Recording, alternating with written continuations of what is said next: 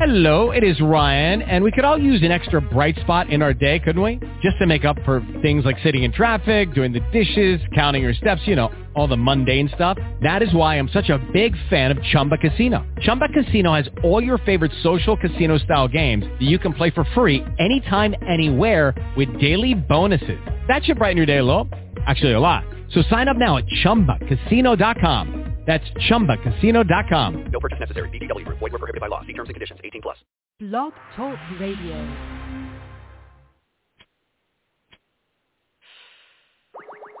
We got glue.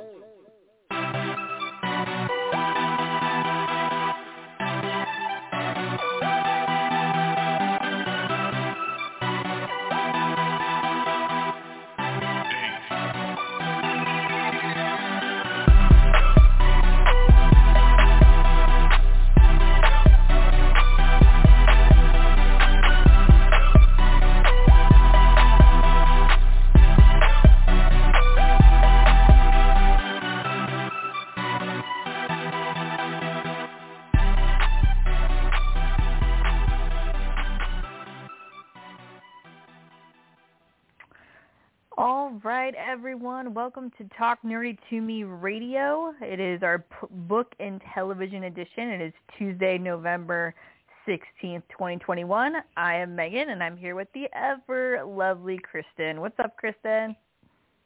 What up? I'm so excited. Yes, me too. That we have a show. We did it. We have a show. We're so sorry, guys. So sorry. Life is life. But life has been kind this week. So this is why we're here. Yes. But it's going to be a really good show. We have some book conversations to be had. We're going to be talking about some awesome TV shows that we're into. And, of course, we will be talking about the fourth book of the Harry Potter series, Goblet of Fire. So good show planned. We have so much to talk about. Let's start off with some entertainment news. Kristen, did you hear that Britney is free? I did, and I got to say I'm super excited because the other day she tweeted right after it happened, and instead of hashtag free Britney, it said hashtag freed Britney, and I was like, yeah, girl, get it. Yeah.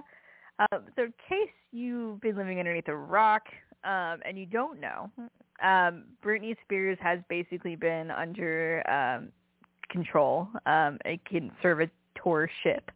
Her dad was in charge of it.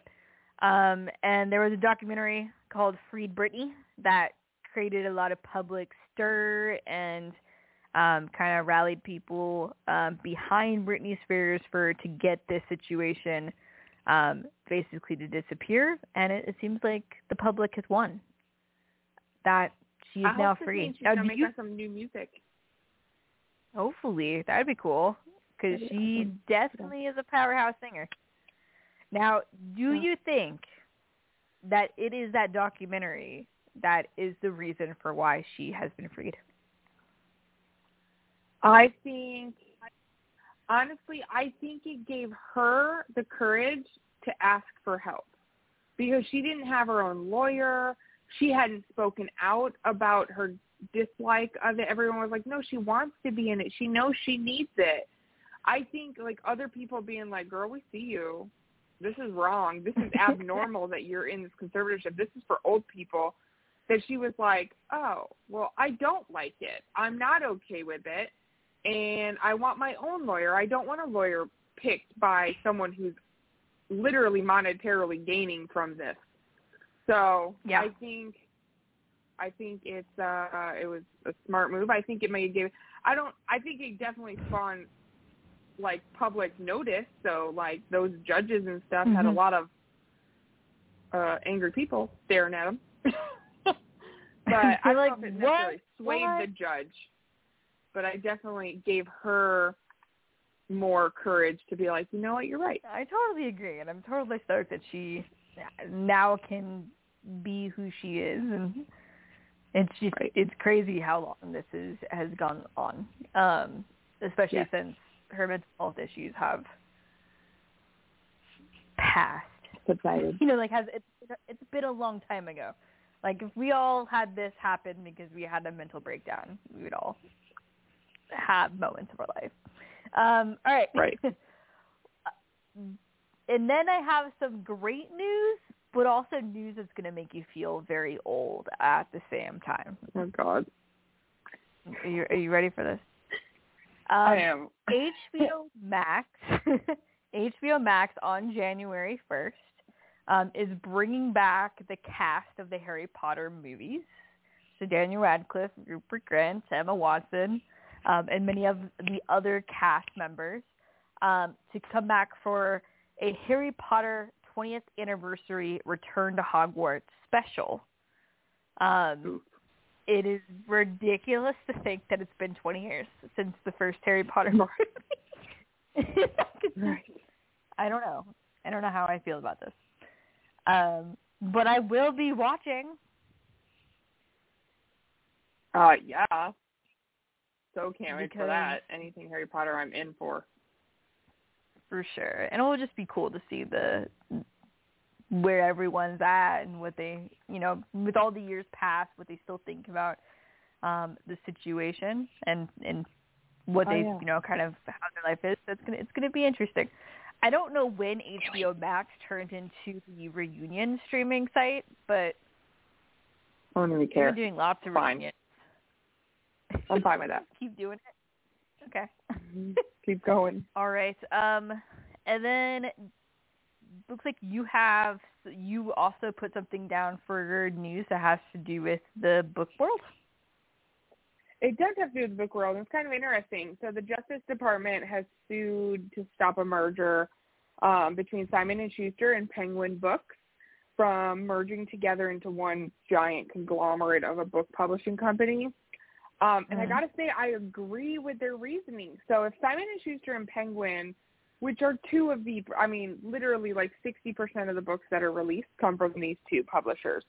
And if they come together, they will dominate 2/3 of the publishing world when it comes to, there's only 3 major publishers now, because some of them have already combined. Like Penguin owns Dutton, which was another big one, and I think Random House is the other one. Penguin, Random House. I can't remember. There's so many that have merged over the years. I think, but there's also Scholastic, right? Who owns Scholastic? But they're not as big. The 3 big, they're like dominant in like the children's world, but the 3 major like New York City publishers are Simon & Schuster, Penguin, and it's amazing. I want to say Random House, but they might be owned by. I don't know why I thought of Scholastic. Apparently, where my reading publisher knowledge stops was 6th grade. All I know is. But so I agree. So their fight. HarperCollins is another one. That's a big one. So their how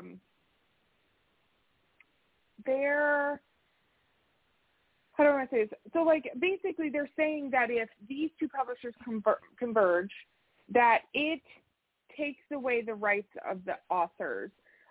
It makes their opportunity for a competitive market very slim, and basically will take money out of their pockets because Simon & Schuster / Penguin will be able to offer whatever they want to offer. And you take what you get because there's not many more. There's a top 5. There's Penguin, Random House. So Penguin does own Random House.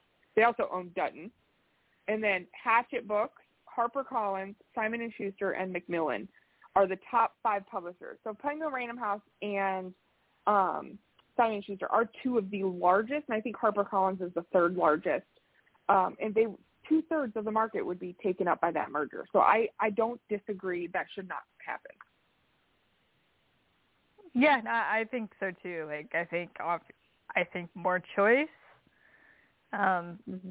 allows for more diversity of voice too. So I just think I think 100% agree. And don't you forget about Scholastic, boys and girls. Don't you forget about them. All right. Yeah. So what TV shows are you watching that you want to recommend or warn? I'm watching Survivor. It's back. It took a year off because of COVID. They didn't do a Survivor. So super stoked that it's back. This season's weird, though. I don't have any favorites, which is odd, but it is back. I'm very excited about that. And I've been watching the new show La Brea, which is about the La Brea tar pits in L.A., and they turn into a giant sinkhole, which is taking them back to 10,000 BC. And nice. It's kind of sci-fi, but it's super interesting, and I'm curious if they're gonna pull a Lost on me, and I'll be very upset. I hope not. Me too, I because that hate show when made me. TV I got all the way shows. to the end, and I was like, seriously? I hate when TV shows end. It is the most heartbreaking. It's basically like getting divorced after being married for 10 years. Especially when it ends like crap, like Lost did. You're like, I wasted my time on you. I know, and you end like that? It was terrible. It's just so I got a couple. One is not really, like, I haven't really watched it, but I know it's going to be good and comforting. So just to remind people of this option during the holidays, and that is the Great British Baking Show on Netflix. Oh my God, yeah. And they have a new holiday Collection 9. Yes, Collection 9 is out, and it is always a good hug. It looks like they have the classics, cake, biscuit, bread, dessert weeks. They have German week, and a bunch of other things. And, you got Paul Hollywood's Blue Eyes. You have pastries. You have contestants that are competing against each other, yet they want to hug each other and, like, skip in the, like, meadows together, which is not how American competitions work. So that is always a good holiday, fall, winter / kind of show. So definitely recommend that. And then the other thing, so last show, which was 10 years ago, I recommended the show Titans on HBO Max. And I've been I've been extremely on a nerdy rampage when it comes to, like, superhero stories. Yep. Kristen's like, I'm friends with her on Facebook. She does not shut up. And I'm here every time you're like, shows, yes. We need to do this. So I have a new one for you. It is also on HBO Max because that is the home for all things DC. And that is Young Justice. And Young Justice is an animated series. But it's very, when you say animated series, usually you get, it's for kids or it's childish. It really isn't. It's really, really adult. And I think that adults might actually enjoy it more than kids in terms of the themes of the show. And it just covers the young heroes of the Justice League, but the younger counterparts. And the storylines are so good. I was shocked a few times. It grapples with a lot of really serious themes as well. And so it's just a good show. So Young Justice, HBO Max, they're short episodes, but the story arc for the season is just really good. So definitely recommend that. All right. So That's now we're awesome. going to switch gears. I'm going to try it. You should. And then we're going to get to books. So what's going on in the fiction New York bestsellers? All right, so bestsellers. This list actually changed because I updated this last week, and then we had to postpone the show, and everyone was different, every single one on both of these lists. So this week, number 1, well, we'll say number 5. Number 5 is The Lincoln Highway by Amor Towles. Two friends who escaped from a juvenile work farm take Emmett Watson on an unexpected journey to New York City in 1954. Sounds interesting. Okay. Number 4 is Better Off Dead by Lee Child and Andrew Child. Lee Child and Andrew Child. I can't talk today, man. Whew. Okay. It's okay. It's It's been a minute. 26th That's a lot of books. Book in the Jack Reacher series. He helps an FBI agent look for her missing brother and takes on a foe named Dendonker. That's a weird name. And then we got number 3, The Stranger in the Lifeboat by Mitch Albom. This sounds super interesting. Because after a ship explodes, 9 people struggling to survive pull a man who claims to be the Lord out of the sea. Like the Lord, like Jesus. What? The Lord. What? Yeah, right? Crazy. And then number 2 is The Judge. Right. I was like, what? Who came up with this book? I need to read it now because now I got to know if he really is. The second one is The Judge's List by John Grisham. Again, I don't know how this man pops these books out, but I swear to God he has a new book every week. It's the second book in the Whistler series. Investigator Lacey Stoltz goes after a serial killer and closes in on a sitting judge.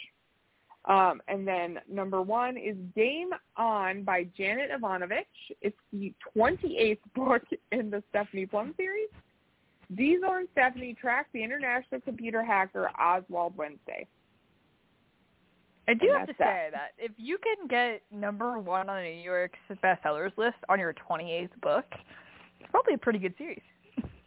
I know. I'm like, maybe let's check it out. Yes, you can't fault that. Sounds good to me. Yeah, right. All right. In the nonfiction world, it's an interesting eclectic group of books in the top 5. Number 5 is Going There by Katie Couric. It's been on the list for 2 weeks. The former anchor of CBS Evening News and Today describes some of the personal and professional challenges she faced. So I was reading kind of information about this book because I'm so curious because Katie Couric has always been very cheery. She's just always had that that persona. Yep. But she has, in terms of being a media person, she has gone through quite a bit. I mean, Matt Lauer was her TV partner for a very long time. Obviously got taken down because of his poor behavior. So what does she think about that? She was made a head anchor for the CBS Evening News, being the first female to do so, and it didn't go well for her at all. So I think she has some interesting stories to tell. So if you're interested to figure that to hear her, that's definitely a book for you. Number 4, The Storyteller by Dave Grohl, a memoir by a musician known for his work with the Foo Fighters and Nirvana. Dave Grohl is a amazing musician. So if you're interested in either the Foo Fighters or Nirvana, that's a great book for you. Number 3, The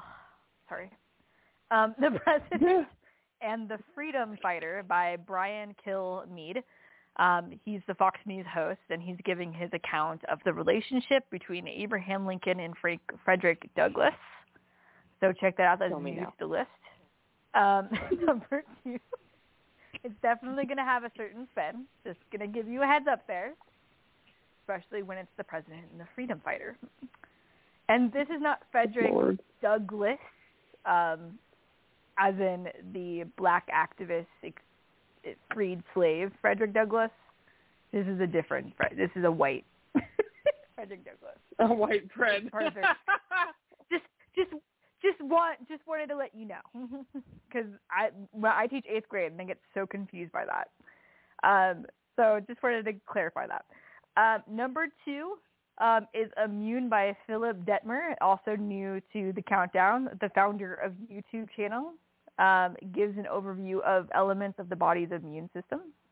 So this is a YouTuber. The name of the channel? Kurzgesagt.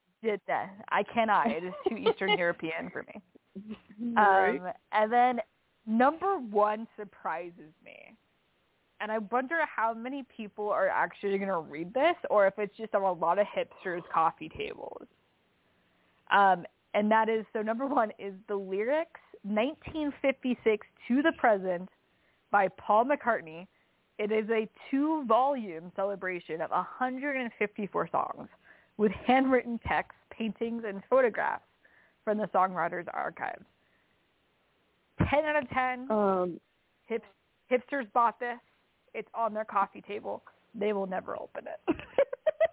Yeah. I'm calling Unpopular opinion. Not a big fan. Not a big fan. Of Paul McCartney or Not that he's not talented, just not either. I was a Monkey fan. I mean, I love Ed Sheeran. Maybe I would do this for Ed Sheeran now that I think about it. But I just 154 songs, handwritten text, paintings, photographs. That's intense. Okay? That sounds like a lot. Hipsters. It does. Yeah. For a person from a long time ago. But anyway, hipsters, I hope you enjoy that. It's on your coffee table. Right. So that is your top 5 of the nonfiction world. So let's get some book recommendations. So, Kristen, what are you reading? What do you think we should be reading? So I just finished this book this morning, and it was so good.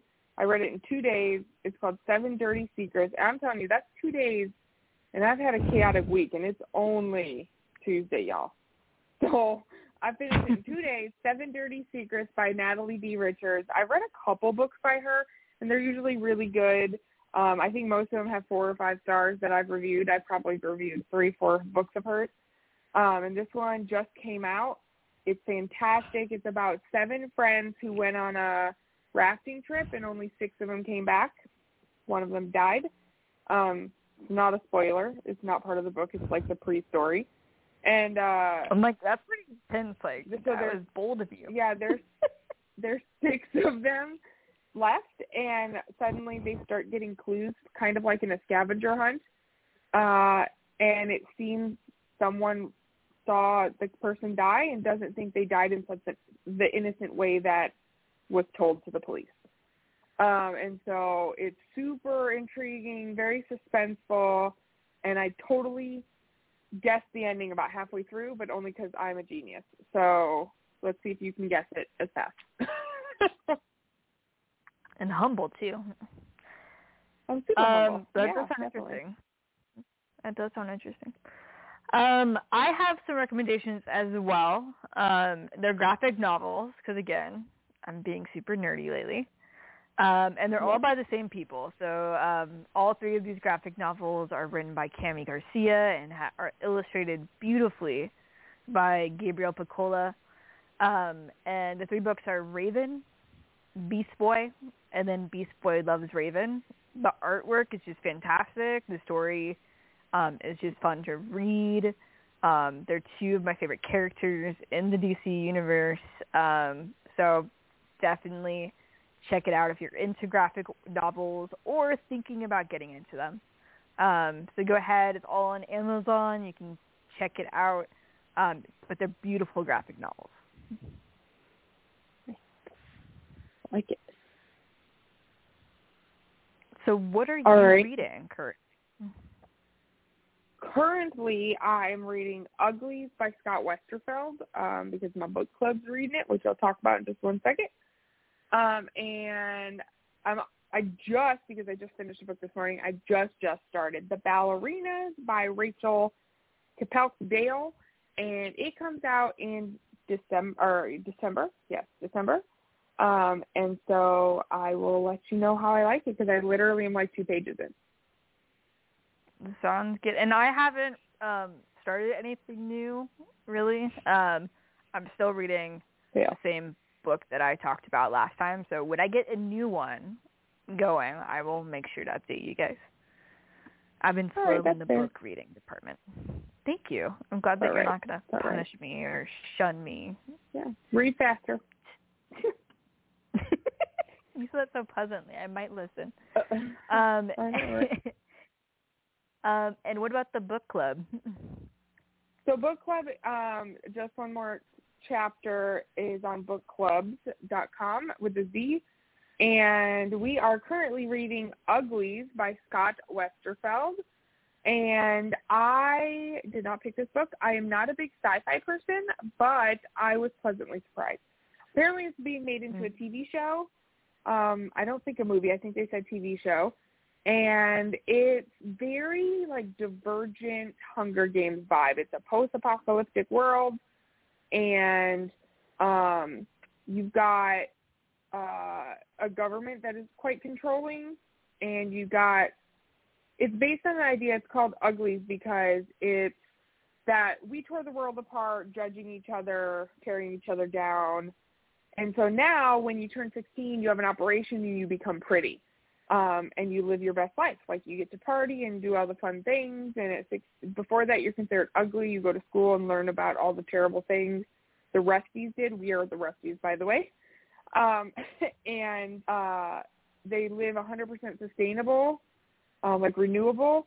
And there's, of course, a group that just doesn't think that's the way it should be. And so the first book was fantastic. I'm pretty much done with it. I'm almost at the end.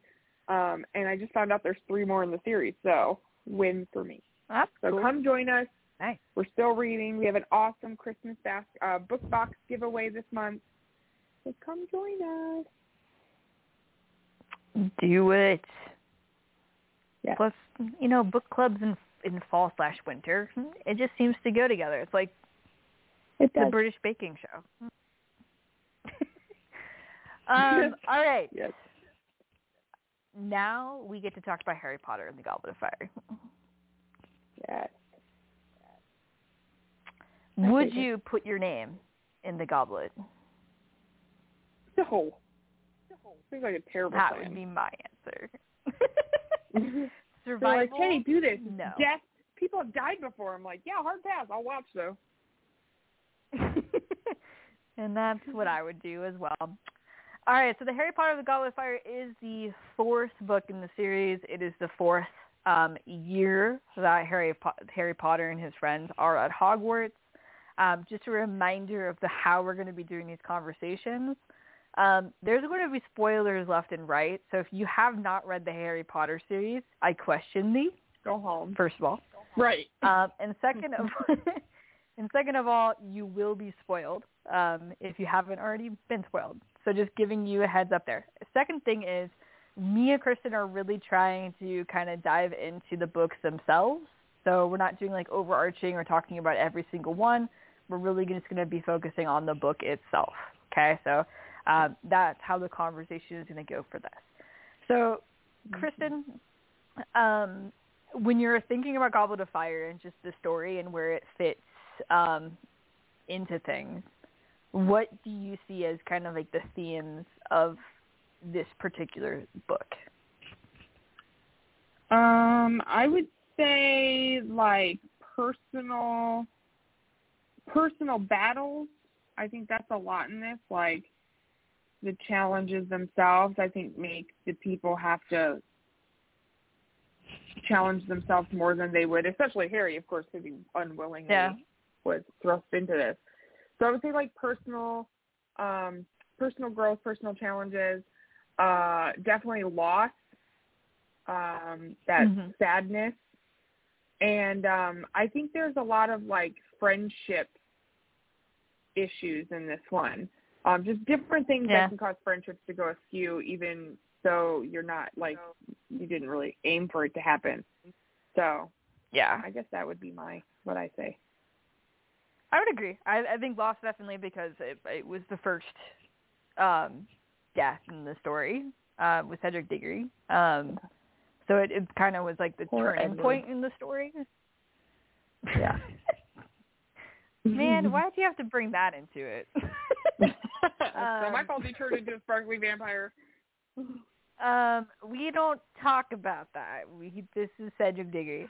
So that's definitely a part of it. It's like the catalyst of the shift in tone in the story. And then I think there's a lot of, obviously, I think hormones is a big part of the 4th book, from the friendship fights, because this is middle school age-ish, middle school, 8th grade, 9th grade kind of age, and that's when you do see fights within friends groups that can be intense. So like the fight between Ron and Harry that happens. It also is the time where you start to have crushes on people and have the dating game on your brain, which you get to see that in the story because of exotic French women being at the school, and exotic men at the school from the visiting schools, and also because of the Yule Ball. So hormones definitely plays a big role in the story. And I also think misconceptions. There's a lot of, and I think J.K. Rowling does this quite a bit in most of her books, but the idea of people not appearing as they seem. So obviously Mad-Eye Moody. Oh, yeah. Not actually being Mad-Eye Moody. And then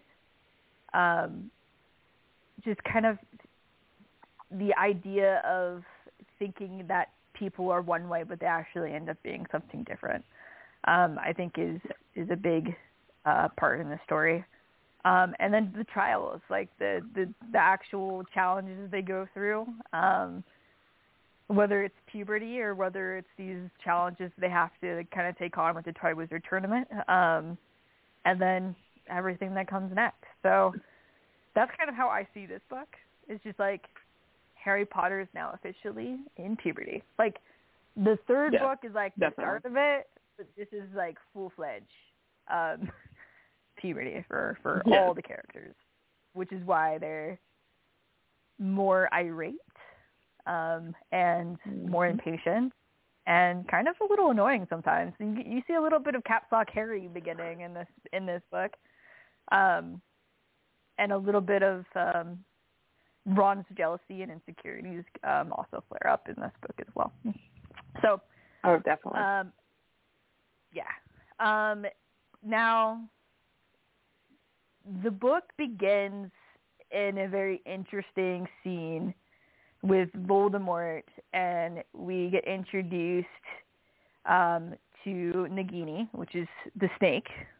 Mm-hmm. Now, would you have a pet like Nagini or no? No. Sure, I want a giant snake that eats people. Cool. Sounds good. You talk to me while I'm reading. Eat them. It could be useful. It could be.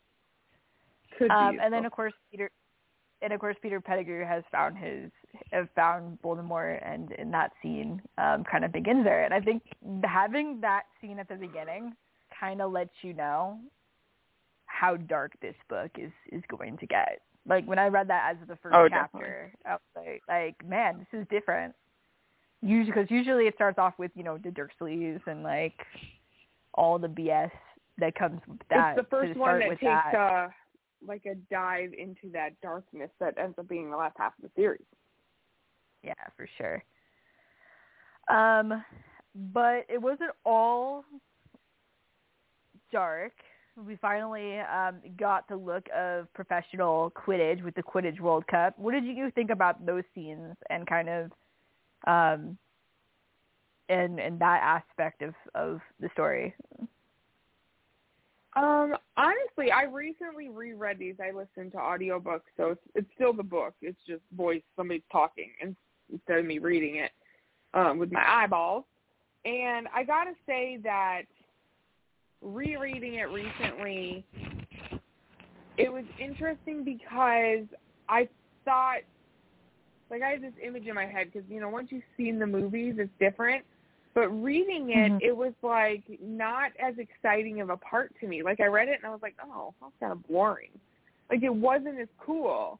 And maybe it's because I had a visual, and that ruins the book a little bit because you have this visual in your head now. But it just, like, didn't seem that exciting to me.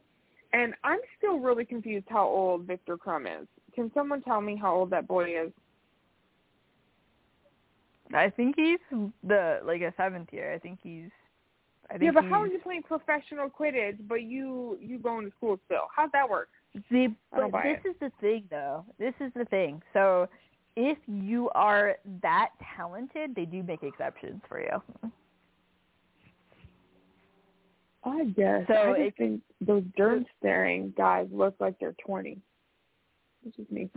Well, in the movies, for sure. They are definitely all 20 in the movies. Even the way they're described in the book, though, is very, older. I'm like, whatever. I think I think the description of them definitely paints the picture of the Durmstrang boys as being incredibly stereotypically manly. Yes. Right. But it also could be from the perspective of, like, you know, a skinny, puny British person. So, like, so there's also that. But I enjoyed, like, the idea that there is a Quidditch World Cup in that kind of world excites me. So I was completely stoked by that. Oh yeah, that was cool. And then of course with the Quidditch World Cup, the joy does not stay because there is a attack, introducing the whole idea that Death Eaters are a thing. So Death Eaters being Voldemort's supporters that can be called on the mark of their arms. What did you think of just kind of like the idea of the Death Eaters and the Dark Mark, and just kind of seeing that, like, having this scene kind of play out? What did you think about that? I thought it was interesting because it was the first glimpse. Like, we've encountered the idea of Death Eaters, like, in previous books. We had understood that Mr. Malfoy was a Death Eater, and there was a few others that were suspected. But this was the first glimpse of them in Death Eater mode, aside from, you know, just thoughts that they were Death Eaters or talking about their past. So I thought it was interesting to see them, like, they grew a pair. Like, they weren't just hiding in the, you know, lying about their past to get out of trouble. Like, here they were, like, marching through a camp of people and with the Dark Mark flying around and such. So it's just like, it was kind of like, oh, okay, like, shit's getting real. No, it's true, and that's why I like this book. It just, like, I think there's just layers of darkness in this book. Yep. And, like, it is so interesting reading these books, or kind of revisiting and rethinking about them as an adult in 2021. And when you were saying that, like, that these Death Eaters, like, they were in the shadows for so long, and then all of a sudden they felt this, like, bravery to kind of show up at this World Cup and cause havoc. The first thing that comes to my mind is Charlottesville with the KKK and white supremacy. And that they're has been super happening outnumbered, recently. so it shows the level of confidence they have in themselves. And it just kind of just goes to show that those fringe groups of hatred, if we don't pay attention, they do start to be emboldened. And so the question is, in this story, is what's emboldening them? Well, Voldemort is on his way of coming back, right? So they have a leader, or what could be the leader in the works that has a plan. So the fact that they did this is going to make the wizarding world feel all the more nervous. Yep. Another dark element that I wanted to talk about was that so far magic has always been something that's kind of happy, like it's either useful or amusing. But we learned about the unforgivable curses, the Killing Curse, Imperious, all of those, the ones that are basically high crimes in the wizarding world, and those are introduced as a type of dark magic. So I found that super, super interesting. Yeah, the unforgivable curses being taught was actually one of my favorite parts of this book. One, because I found it extremely odd behavior for Mad Eye to be teaching this. Like, it's hard for me to wrap my head around at what point Mad Eye was bad, because I know he was bad, like, before he came type of thing. But it's very confusing because, like, that seems like a very Mad Eye lesson. Like, that's something he would absolutely do. And I find it hard that I struggle to believe that this person imitating Mad Eye would be able to know him that well to know, okay, this is a completely normal lesson for him. Like, a lot of his behavior, I'm like, oh, like, I love Mad Eye, and then the whole time you find out it's not him. The whole time. And I'm like, oh, well, I don't know. It's really hard to wrap my head around, but I really like him teaching the Unforgivables. It's like, wow, okay, I don't really love Mad Eye. I actually like Barty Crouch Jr. I don't love him. Version of Mad Eye. Right. I'm like, so, and what then, like, you? to me going forward, you didn't get that much of Mad Eye anymore after this. Like, he was in them, but he wasn't, like, this main character like he is in this book. And so, I don't know. Like, I feel like we never really get to really, really know Mad Eye. No, true. I mean, I definitely think Barty Crouch Jr. Was trying to imitate Mad Eye Moody, and I think he did a pretty good job, because once we get to know Mad Eye Moody, he's a pretty bold and impatient person, just like he was being, you know, when Barty Crouch Jr. was playing him. So I don't think it's wrong to say that you love Mad Eye Moody, but it is definitely interesting. Another thing I want to point out, Hufflepuffs, I see you. I'm going to call you out on this, okay? People tend to think Hufflepuffs are these sweet, unassuming, docile, cuddly people, but they are not. In the fourth book, when Harry Potter gets his name put into the goblet and he's chosen as one of the two champions, one of them Cedric Diggory being Hufflepuff, and the other one him, they, like, full-on bullied him. Like full-on, like, made fun of him and, like, treated him like crap. So even though they might be the loyal and just group of people, they also are the blind loyalty, like, to the point of, like, being a bit cliquey. Because that's, like, the abuse that was given towards Harry was not usually what you think of when people think about Hufflepuffs, or when Hufflepuffs talk about themselves. But I thought it was very interesting, just how mean they were. I agree. Yeah, they were kind of harsh. I'm like, dang. They were definitely sticking. They were definitely being loyal to their own, for sure. So we've already talked about the killing curses. So what is something from the books that you wanted to make sure that we talked about, that was kind of like something that made you pause, or something that you kind of noticed in this book? Let's talk about, this is not something I loved, but I feel like needs to be addressed. Like, the Cho Chang thing, I was seriously not a fan of that entire storyline. One, I felt like it was like this forced thing.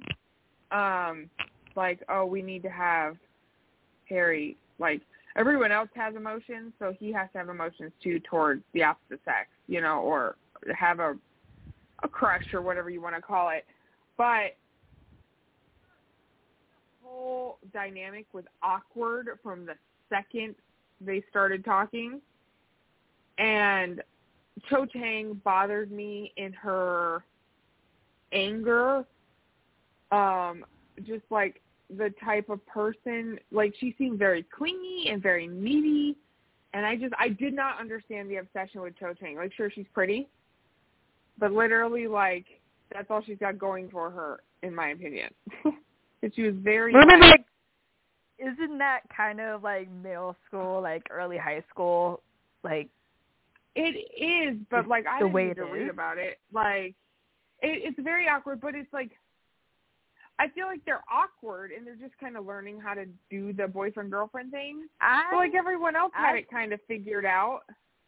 And I don't know. I thought Cho, like, she would get very, like, irritated about Hermione, and I'm like, bro, Hermione was here before you, and she's going to be here after you, so just stop it.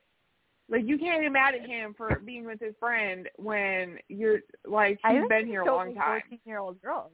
I think you just don't like preteens / early teenage girls. I don't like preteens. That is a fact. That's because, like, as a middle school teacher, this is how it is. Like, a lot of my students get into fights because of someone looking at someone, like, or the beginnings of dating being awkward, or liking someone who you know is like dating someone you know is like completely wrong for you because of like one superficial thing. Like, that's just part of growing up, I think, is just not knowing what you're doing and just being incredibly awkward. Is Cho Chang my favorite person? No. There's a reason he didn't end up with her. What would you do if I was like, yeah, Cho Chang's my favorite? I was like, you have terrible taste. But she's a teenage girl, and he's a teenage boy, and they're clueless, and they're stupid, and they have hormones, and it is always going to be awkward at first, because it always is. Were you like like when Jack told Rose that she's the one, when Cinderella fell for that princess of all, like when Johnny asked baby for one more dance, but they ain't met us, no, they ain't met us yet.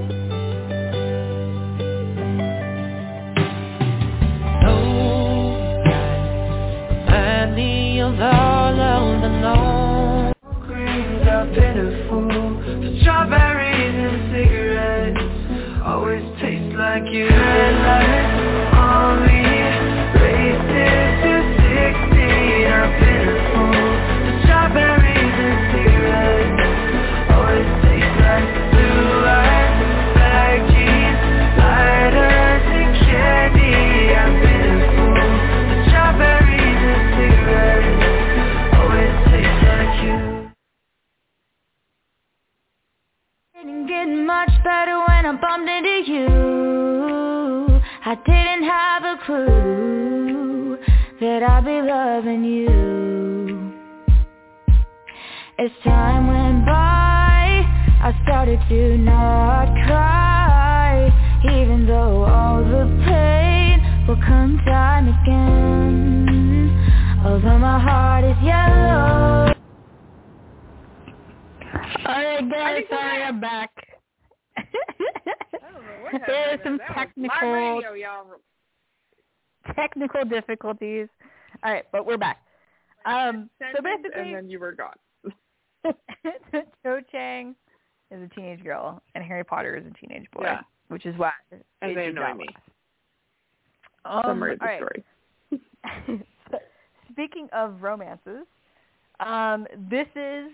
I mean, I think that you could argue that there was hints and subtleties from book 1, 2, and 3, but this is a book where it became very apparent that something is going on with Ron and Hermione.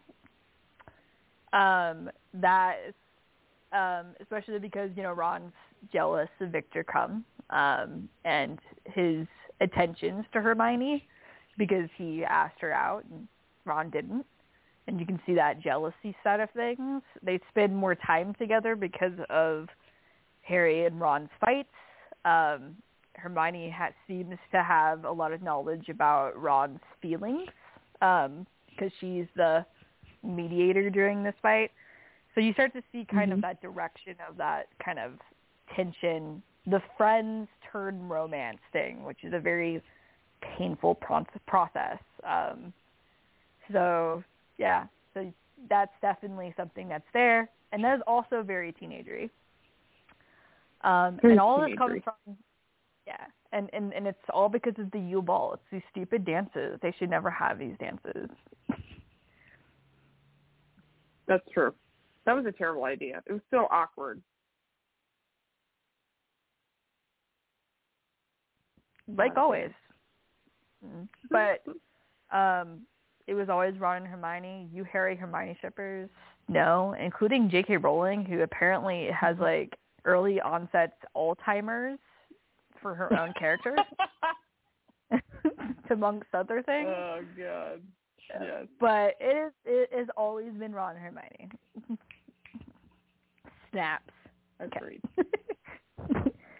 What else from the story did you want to talk about, Kristen? Let's talk about. I mean, we kind of just talked about Ron and Hermione tensions and balls and not balls like boy balls, like Yule balls. And that's how I was like Ron and Hermione and balls, and I was like, that's inappropriate. No, but just like the first glimpses, it was kind of interesting because they were first glimpses, but they were very obvious glimpses. It's not like you were like, was that a moment? And you were questioning it, like you were like, oh, this is happening. Yeah, which is why when I was in high school, I didn't understand why I was fighting people. Yeah, and I'm going to be that person that pisses everyone off right now. I don't hate Ron and Hermione together, and I love Ron as a character, but struggle the idea of those two being an intellectually matched pair. Not saying you have to, if you're super smart, you have to be with someone super smart, because I think Ron is super smart in different ways than Hermione. She's book smart. I think he is, like, he's good when he's not panicking about something. He is super smart. I think I don't know. I'm going to call on you. I think movie Ron is getting into your head. I honestly think because Ron is in the book is very different than how he was portrayed in the movie, for sure. Yeah, for but sure. Just like 100%. So like as someone who like loves reading, I love learning. Not just like learning random stuff. Like I love learning like school stuff still, and I'm an adult. Like someone who I feel I'm very much like Hermione. I like my rules. I'm not gonna I like to live my life and have fun, but I don't want to I'm not gonna push boundaries that I shouldn't be pushing. I would not pair myself with Ron in the world. I would not do it. Not because I can't be super close to them. I just feel like that would be I'd be missing something in a relationship. I think there's a couple of things. As being the resident Ron expert, I think he in the books, school is definitely not his thing. This is true, but he reads. He just doesn't read Hogwarts of History. He does totally. He does read fiction books. He's really into the mythology of the wizarding world. He's into chess, which is not a game that you play if you're completely anti-intellectual. Oh no, you have to be super smart to play chess. Yeah, I disagree with that, but also I think it depends on kind of your thing. I'm into opposites attract. Not necessarily with some common interest, which I think Ron and Hermione does. But Hermione needs someone who can get her to laugh and relax. I do agree with that. I agree that the opposites attract. But I think that's more important. If I read books, whether they're educational books or fun books, I want to discuss them with someone. And if you're rolling your eyes every time I read a book, whether it's educational or for fun, I find that a problem for me. And maybe that's just me, but that's where I love them together, and I'm I think it was dumb when she was J.K. Rowling had amnesia and was I shouldn't have made them get together. Because I was no, don't take it back now. That's dumb. But I don't know, I struggled a little bit with their relationship because at times I was why? So you're questioning my parents' existence, and I think I've mentioned this before. My mom and my dad are Ron and Hermione. They just are. Ron might be a little bit more intellectually curious, a little more intellectually involved than my dad is sometimes. But that's where they are. and they work.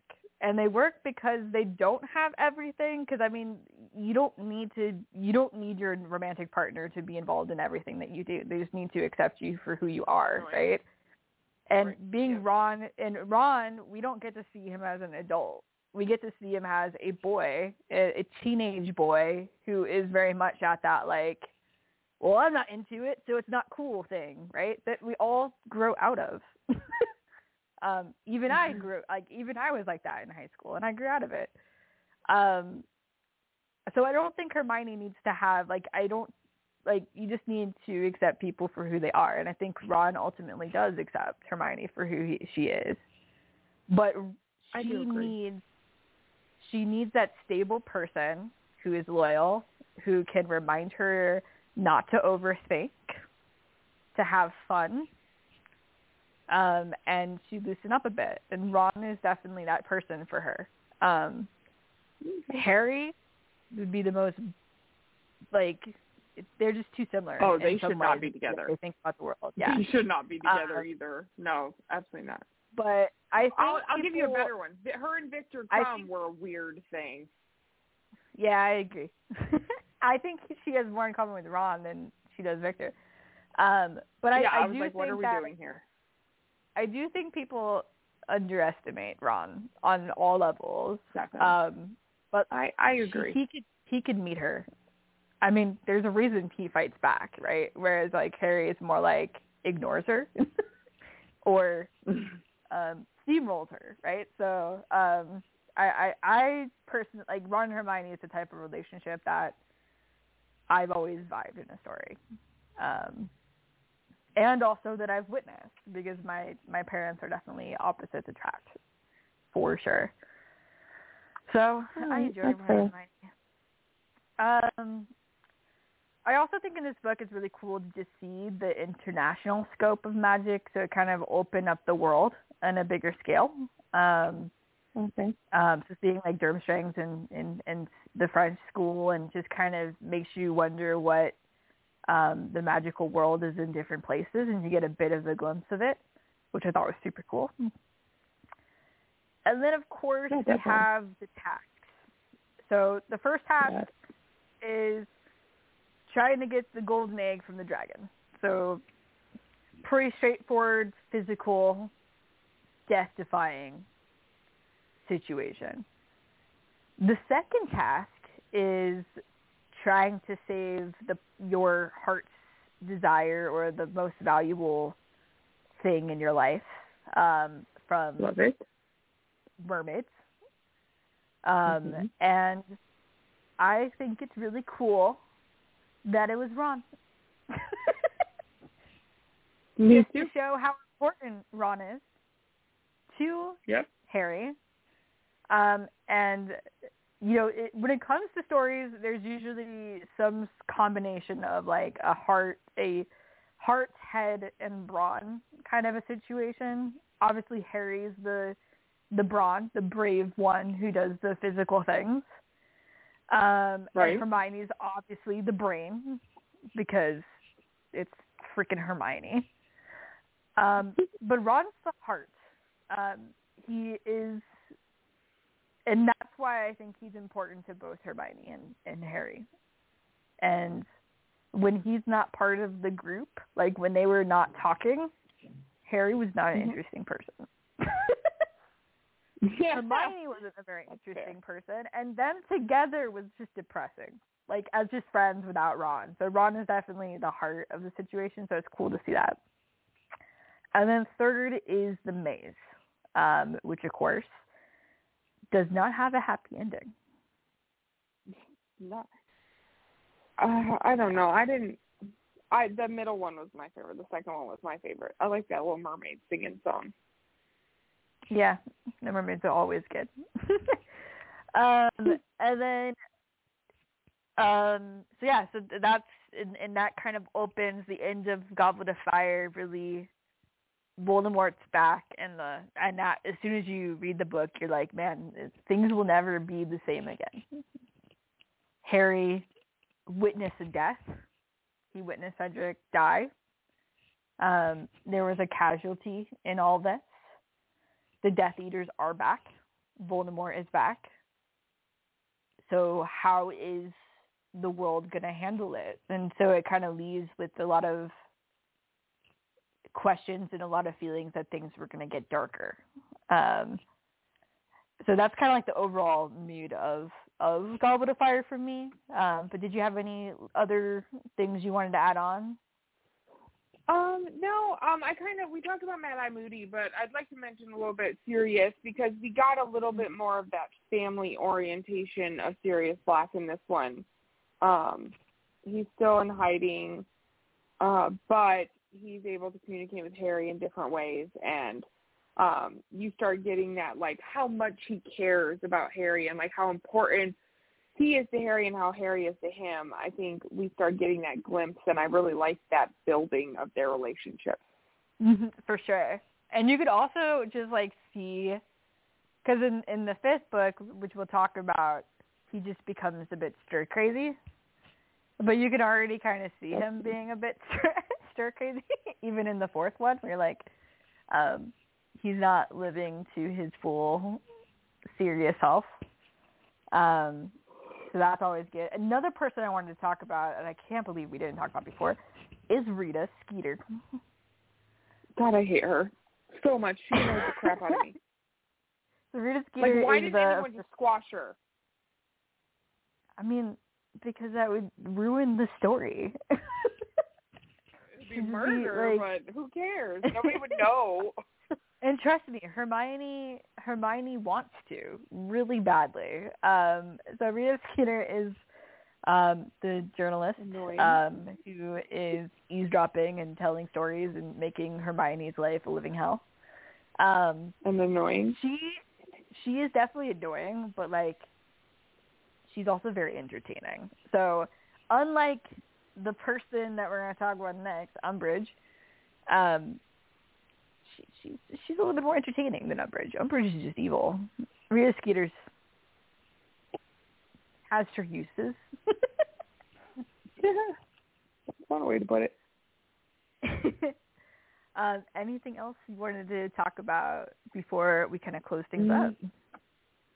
No, I don't think so. I think that pretty much wraps the books up. This felt kind of like in the middle of all the series. What I like, maybe like middle top, but it wasn't like my favorite or anything. Because again, it's that awkward stage, and I really just don't like kids that age. I understand kids these days. I definitely do. So, like, I think J.K. Rowling wrote these kids in this particular time well. They definitely can be annoying, but I think that's why Goblet of Fire is the way that it is, because it is at that awkward time, and then also there's more complicated, more dangerous things happening in this time period as well. So you just got basically added layers of drama and conflict that is in this book. I wouldn't say Goblet of Fire is, like, one of my favorites, but I will say Goblet of Fire is probably one of the most important books to the overarching story, because it really is the turning point for where everything follows, whether it's the setting up for House Elves' rights, because you got Winky versus Dobby kind of situation. You have this international scope. You have the introduction to the Death Eaters. Voldemort's back. You have the political bureaucracy that's starting to be introduced a little bit, and then it's going to be more. And then you see relationships that are beginning to kind of change, and you get to see kind of the complexities of Ron, who is normally a pretty happy character, having a lot of deep-seated insecurities, and everything else. So I think it's a necessary book, even if it might not be my favorite. But yeah, so that is Goblet of Fire. We will be back in a couple of weeks, hopefully, to talk about the Order of the Phoenix. Yay! All right. I'm super excited to talk about that book, by the way. Me too. There might be a 2-hour show. There's just so many things. That's a big book, too. Putting out there, it might be a 2-hour show. Kristen, do you have any nerdy obsessions that you want to talk about?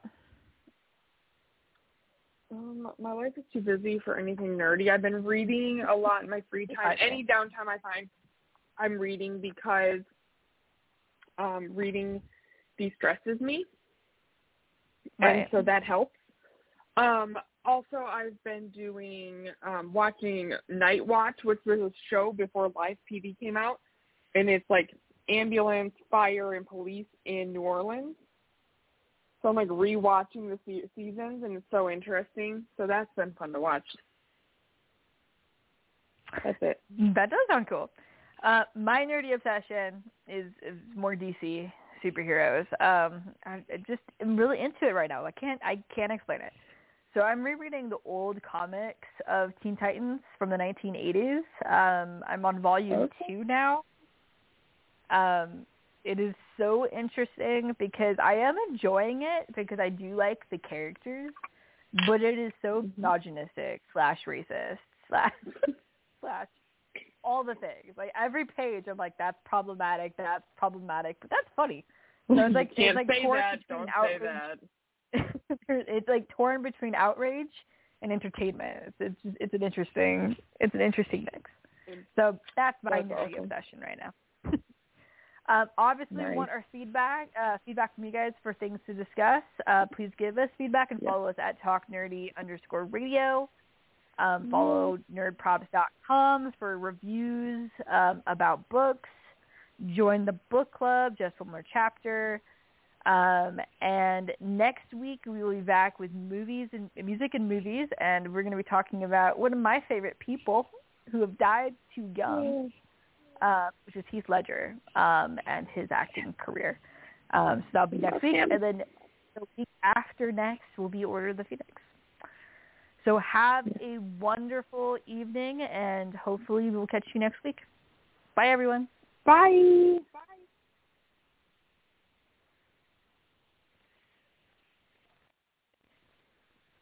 With the Lucky Land Slots, you can get lucky just about anywhere.